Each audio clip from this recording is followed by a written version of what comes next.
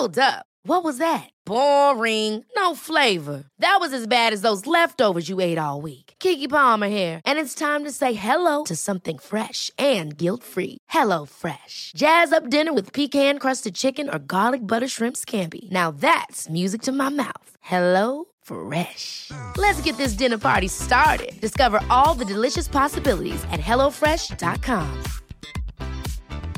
I'm Sandra, and I'm just the professional your small business was looking for. But you didn't hire me because you didn't use LinkedIn Jobs. LinkedIn has professionals you can't find anywhere else, including those who aren't actively looking for a new job, but might be open to the perfect role, like me. In a given month, over 70% of LinkedIn users don't visit other leading job sites. So if you're not looking on LinkedIn, you'll miss out on great candidates, like Sandra. Start hiring professionals like a professional. Post your free job on linkedin.com/achieve today.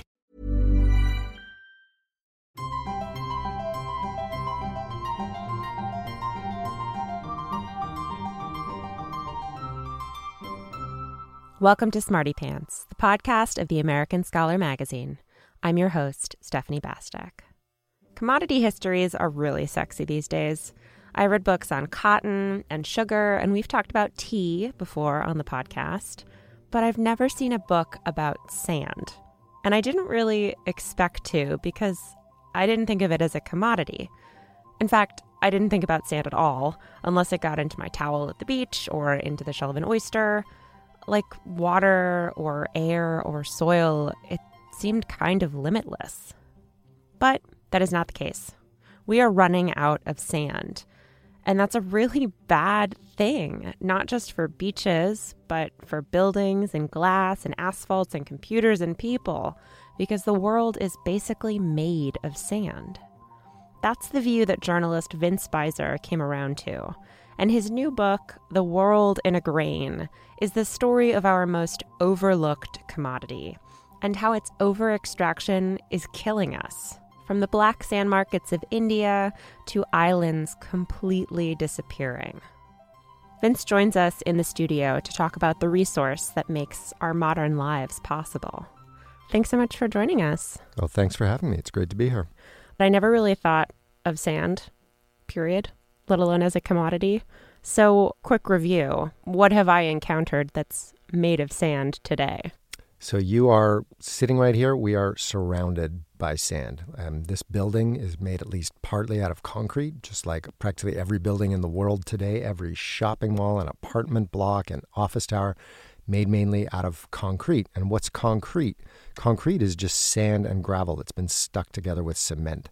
Wherever you are, just look out your window, whatever buildings you see, that's just a huge pile of sand, thousands of tons of sand. All the roads that connect all those buildings, also made out of sand. The windows in those buildings, glass is just sand that's been melted down. The silicon chips that power your computers, your cell phones, also made from sand. And the list goes on and on. I mean, those are sort of the big ticket items, but sand is also used to make paper. It's used in cosmetics. It's in toothpaste. It's the elastic band in your underwear made from sand. I love telling people that they've got sand in their underwear. So, basically the nutshell is without sand, we have no modern civilization. And this is a problem because we are starting to run out. So, I mean, where did the crisis happen? Because sand has been used for thousands of years, for a very, very long time to build stuff. Right. Absolutely. So what's happened is the reason it's becoming a problem is basically because of urbanization, right? There's more and more, we're building cities at a pace and on a scale that has never remotely happened before. So in 1950, worldwide, there was about 750 million people living in cities all over the world. Today, the number is about 4 billion, right? And that number is growing. We're adding the equivalent of about 8 New York cities every single year. So imagine every building, every road in New York City, we're adding that, building that much again, 8 times over every single year. Wow. I mean, so where does the sand come from? Yeah, so that's the problem. So the sand, so everybody always says, how can we be running out of sand? Look at all that desert sand. Well, the problem is desert sand doesn't work for the things that we use it for. So the number one thing by far that we use sand for is concrete. Okay, that's like 80%. And desert sand doesn't work for concrete. Why? Because the grains are the wrong shape. They're actually kind of rounded because they've been eroded by wind over millions of years. So they're too smooth and they're too round. Whereas the sand that you find on the bottom of rivers and on the bottom of lakes and on beaches and places like that, it's more kind of angular. It's got more corners and sharp edges. So it locks together to make a firm structure. So it's like the difference between trying to stack up a bunch of marbles and between trying to stack up a bunch of little bricks. So that means we have to get all that sand from, like I said, river bottoms, bottoms of lakes, places where rivers meet the ocean, which is beaches, some of it from the bottom of the ocean, places like that. And the problem is there are a lot of other things living in those rivers and lakes and beaches. And, they have a very hard time surviving when you start pulling thousands and thousands of tons of sand out of their habitat. So, what's the effect? Do these habitats disappear? Do they fall into sinkholes? Paint a picture of what this looks like, because it's kind of hard to imagine, like a beach disappearing. Yeah. But that happens. It happens. It happens. So probably the best source for sand, the easiest place to get it is the bottom of rivers. All right. So it's really simple to do. You just send a boat out there, a small boat with a suction pump, or it can be a huge dredge, like, the size of a 60-story apartment building. And mostly they just drop a big pipe down, just like a big straw that just sucks up all the sand from the bottom of the river. So a few problems with that. One is obviously anything that was living on that river bottom is gone, right? Any fish or shellfish or vegetation that was down there. River bottoms are often spawning grounds, right? They're where fish like to lay their eggs. Goodbye eggs, right? All those things are just been sucked up into that dredging boat. Second thing that happens is when you stir up the bottom like that, you stir up all that sand and the silt and the muck and whatever else is down there, and that clouds up the water, right? It turns it all murky, which can suffocate whatever was swimming around in that water, whatever fish and so on. And it also blocks the sunlight from getting through the water down to the vegetation that's below. So it can really just annihilate whatever was living in that river before. There's also impacts on human beings when you do that. There's a lot of rivers that have been dug so deeply that the banks have collapsed. So in places like Vietnam and different parts of Africa, like whole buildings and farmers' fields and even chunks of whole villages have gone sliding right into rivers because of the sand mining that's going on in them. So you went everywhere to research this book. Wisconsin, Dubai, China, Indonesia, Florida. I'm sure I'm forgetting one. What kinds of effects did you see firsthand on these communities, human and otherwise? Yeah, a bunch of different things. So each trip I was sort of focusing on something different. So for instance, in Dubai, you've probably seen those pictures of those crazy palm tree shaped islands that they have there. So those are all made out of sand. Those are just giant artificial pieces of real estate that are just made from sand they've scooped up off the bottom of the Persian Gulf and piled up to form beachfront real estate, right? And financially, it's amazing, right? They've made billions of dollars worth of hotels and resorts and luxury condos and stuff where there used to be nothing but open water. Unfortunately, underneath one of those islands, there used to be a coral reef that's now been completely buried. In Wisconsin, here in the United States, there's a really interesting thing going on with fracking sand. So fracking is where they go in Texas and North Dakota, and you shoot down a mix of water and chemicals and sand to shatter underground rock and get so that oil and gas can flow through it. So it turns out you need a really particular kind of sand for that. It's got to be really hard and a particular shape. And that sand, there happens to be a whole lot of it in western Wisconsin. There's no oil or gas in Wisconsin, a lot of sand. So that fracking boom in Texas and North Dakota has created a frack sand mining boom in Wisconsin, and thousands of acres of forests and farmland are being torn up to get at this frack sand. A lot of people are really upset about that. A lot of concerns about what that's doing to the groundwater in these communities in Wisconsin, to the air, because you send up a lot of silica dust, which can be really toxic when it's inhaled. In Florida, another crazy thing, it turns out the beaches are disappearing, which turns out is something that's happening all over the world. Beaches are disappearing. Why? Because, beaches always erode naturally, right? The wind and the waves kind of wash those grains out to sea. In the normal course of things, naturally those beaches would get replenished, right? More sand is brought down by rivers or by currents. But people are blocking both of those processes. We've built dams along rivers, and we've built so many jetties and marinas and, stuff along the coasts that it blocks that flow of sand. So that natural erosion is continuing, but the natural replenishment does not. So the result is some of the most famous beaches in the world, Miami Beach, Fort Lauderdale, the natural beaches there are long gone. They've long since disappeared. And the only reason that there's sand there still is they've been sucking up sand from the bottom of the ocean and just blasting it up onto the coast to fill out those beaches. They've been using so much sand that southern Florida has literally run out. There is no more ocean sand that they can tap to keep their beaches fat. So now they have to bring it in by truck. That's crazy. I mean, it's just nuts to think about, the long and short-term effects, not just the destruction of communities, but actual outright murder.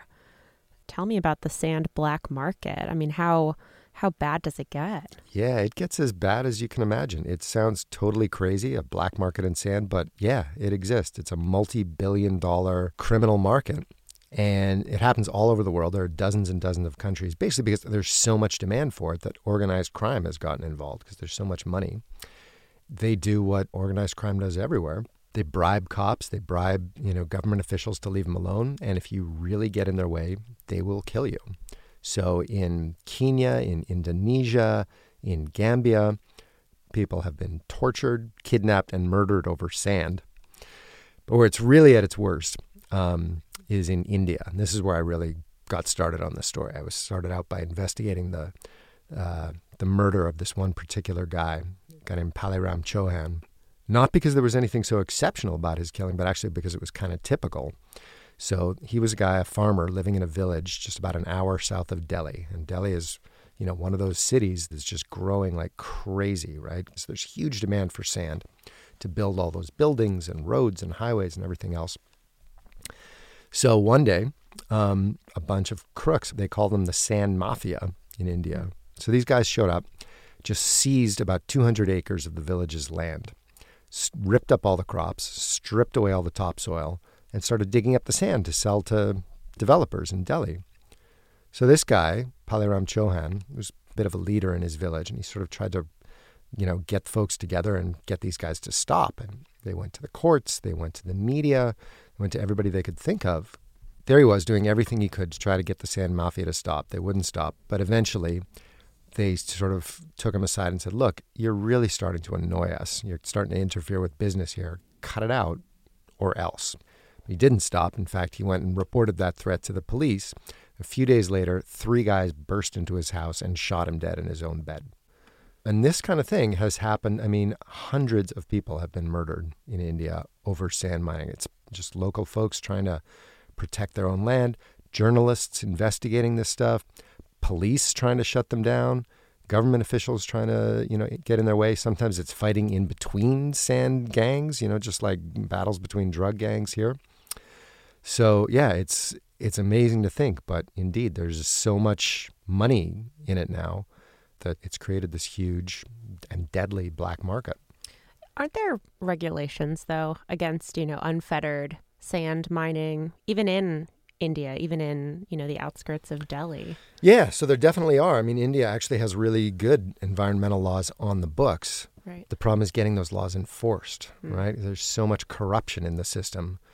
It doesn't take much. You just have to spread around a little cash, to the local cop and to the local, whatever government officials in charge of monitoring what you're doing, and they'll pretty much leave you alone. I mean, it's a really open secret in India. And in fact, when I was there, I talked to a guy, a guy in the local government in this area whose job it is to do exactly this kind of thing, to shut down illegal sand mines. And he says he tries his best, but he often doesn't because him and his guys get threatened and they get shot at. So like I say, I mean, it's definitely at its worst in India, as far as I can tell. But the same kind of thing happens in a bunch of different countries all over the world. It's really not that big a problem here in the U.S. There is a little bit of illegal sand mining here and there. But yeah, in a lot of developing countries, it's a really major problem. Right. But I mean, even in the U.S. with the regulation we have, sometimes it isn't enough to actually conserve the areas that have been impacted by sand mining. Right? Yeah, absolutely. So there's two things. So one is, first of all, flat out just, illegal mining does happen. This incident that just happened up in New York where they caught somebody on Long Island who had gone and dug an illegal sand pit, like dug, several truckloads of sand up from an area that was protected, sold it in Manhattan to developers, and then brought back a bunch of toxic waste and dumped that and filled up the hole with that. So it's a two for environmental crime.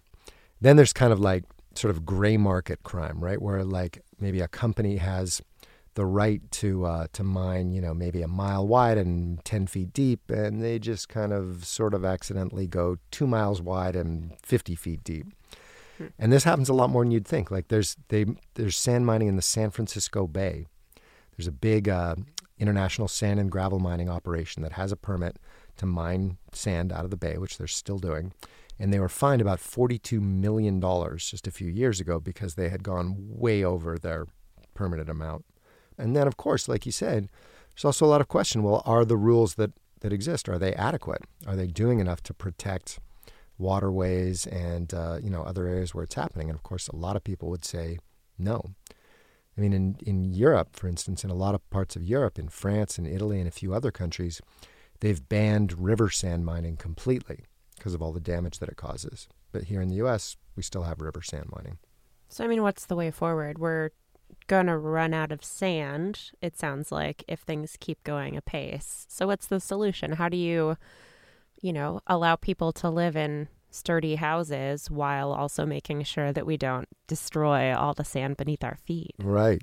So that's a great question. And there's sort of I have kind of two levels of answer to that. One is, first of all, there are ways that we can substitute sand, that we can use less sand. There's a lot of research going on around ways to make concrete that uses less sand or that uses other materials like shredded plastic or bamboo or these kinds of things.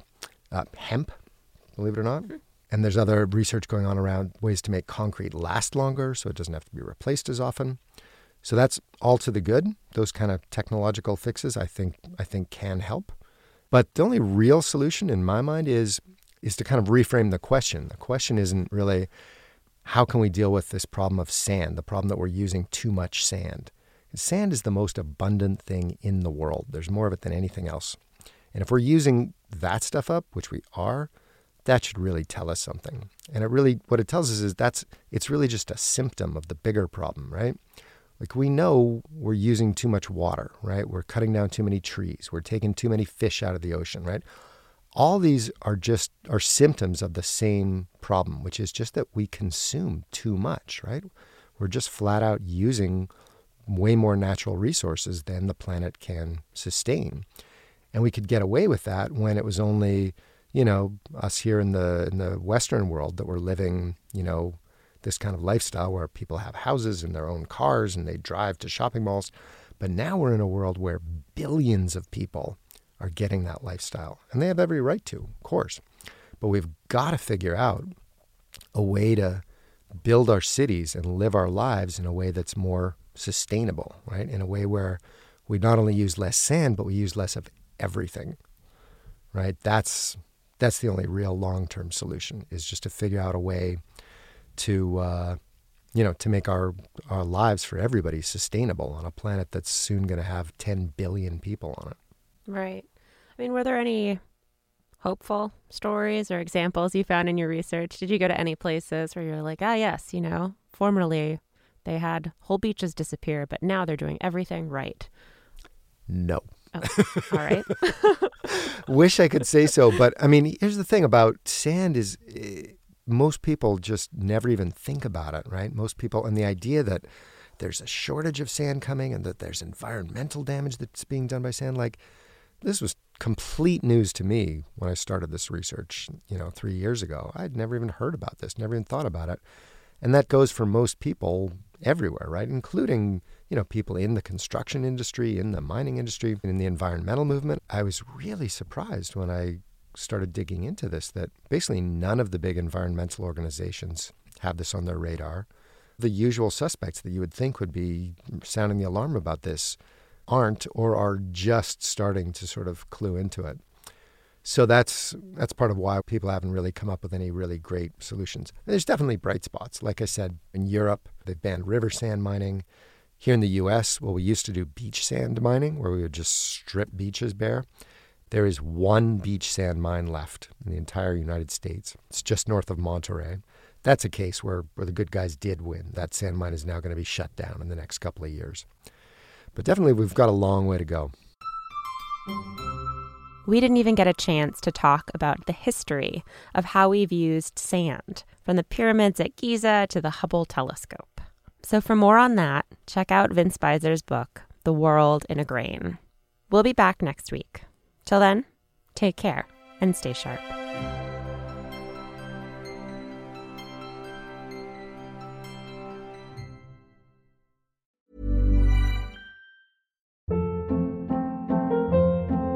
Hold up. What was that? Boring. No flavor. That was as bad as those leftovers you ate all week. Keke Palmer here, and it's time to say hello to something fresh and guilt-free. HelloFresh. Jazz up dinner with pecan-crusted chicken or garlic butter shrimp scampi. Now that's music to my mouth. HelloFresh. Let's get this dinner party started. Discover all the delicious possibilities at HelloFresh.com.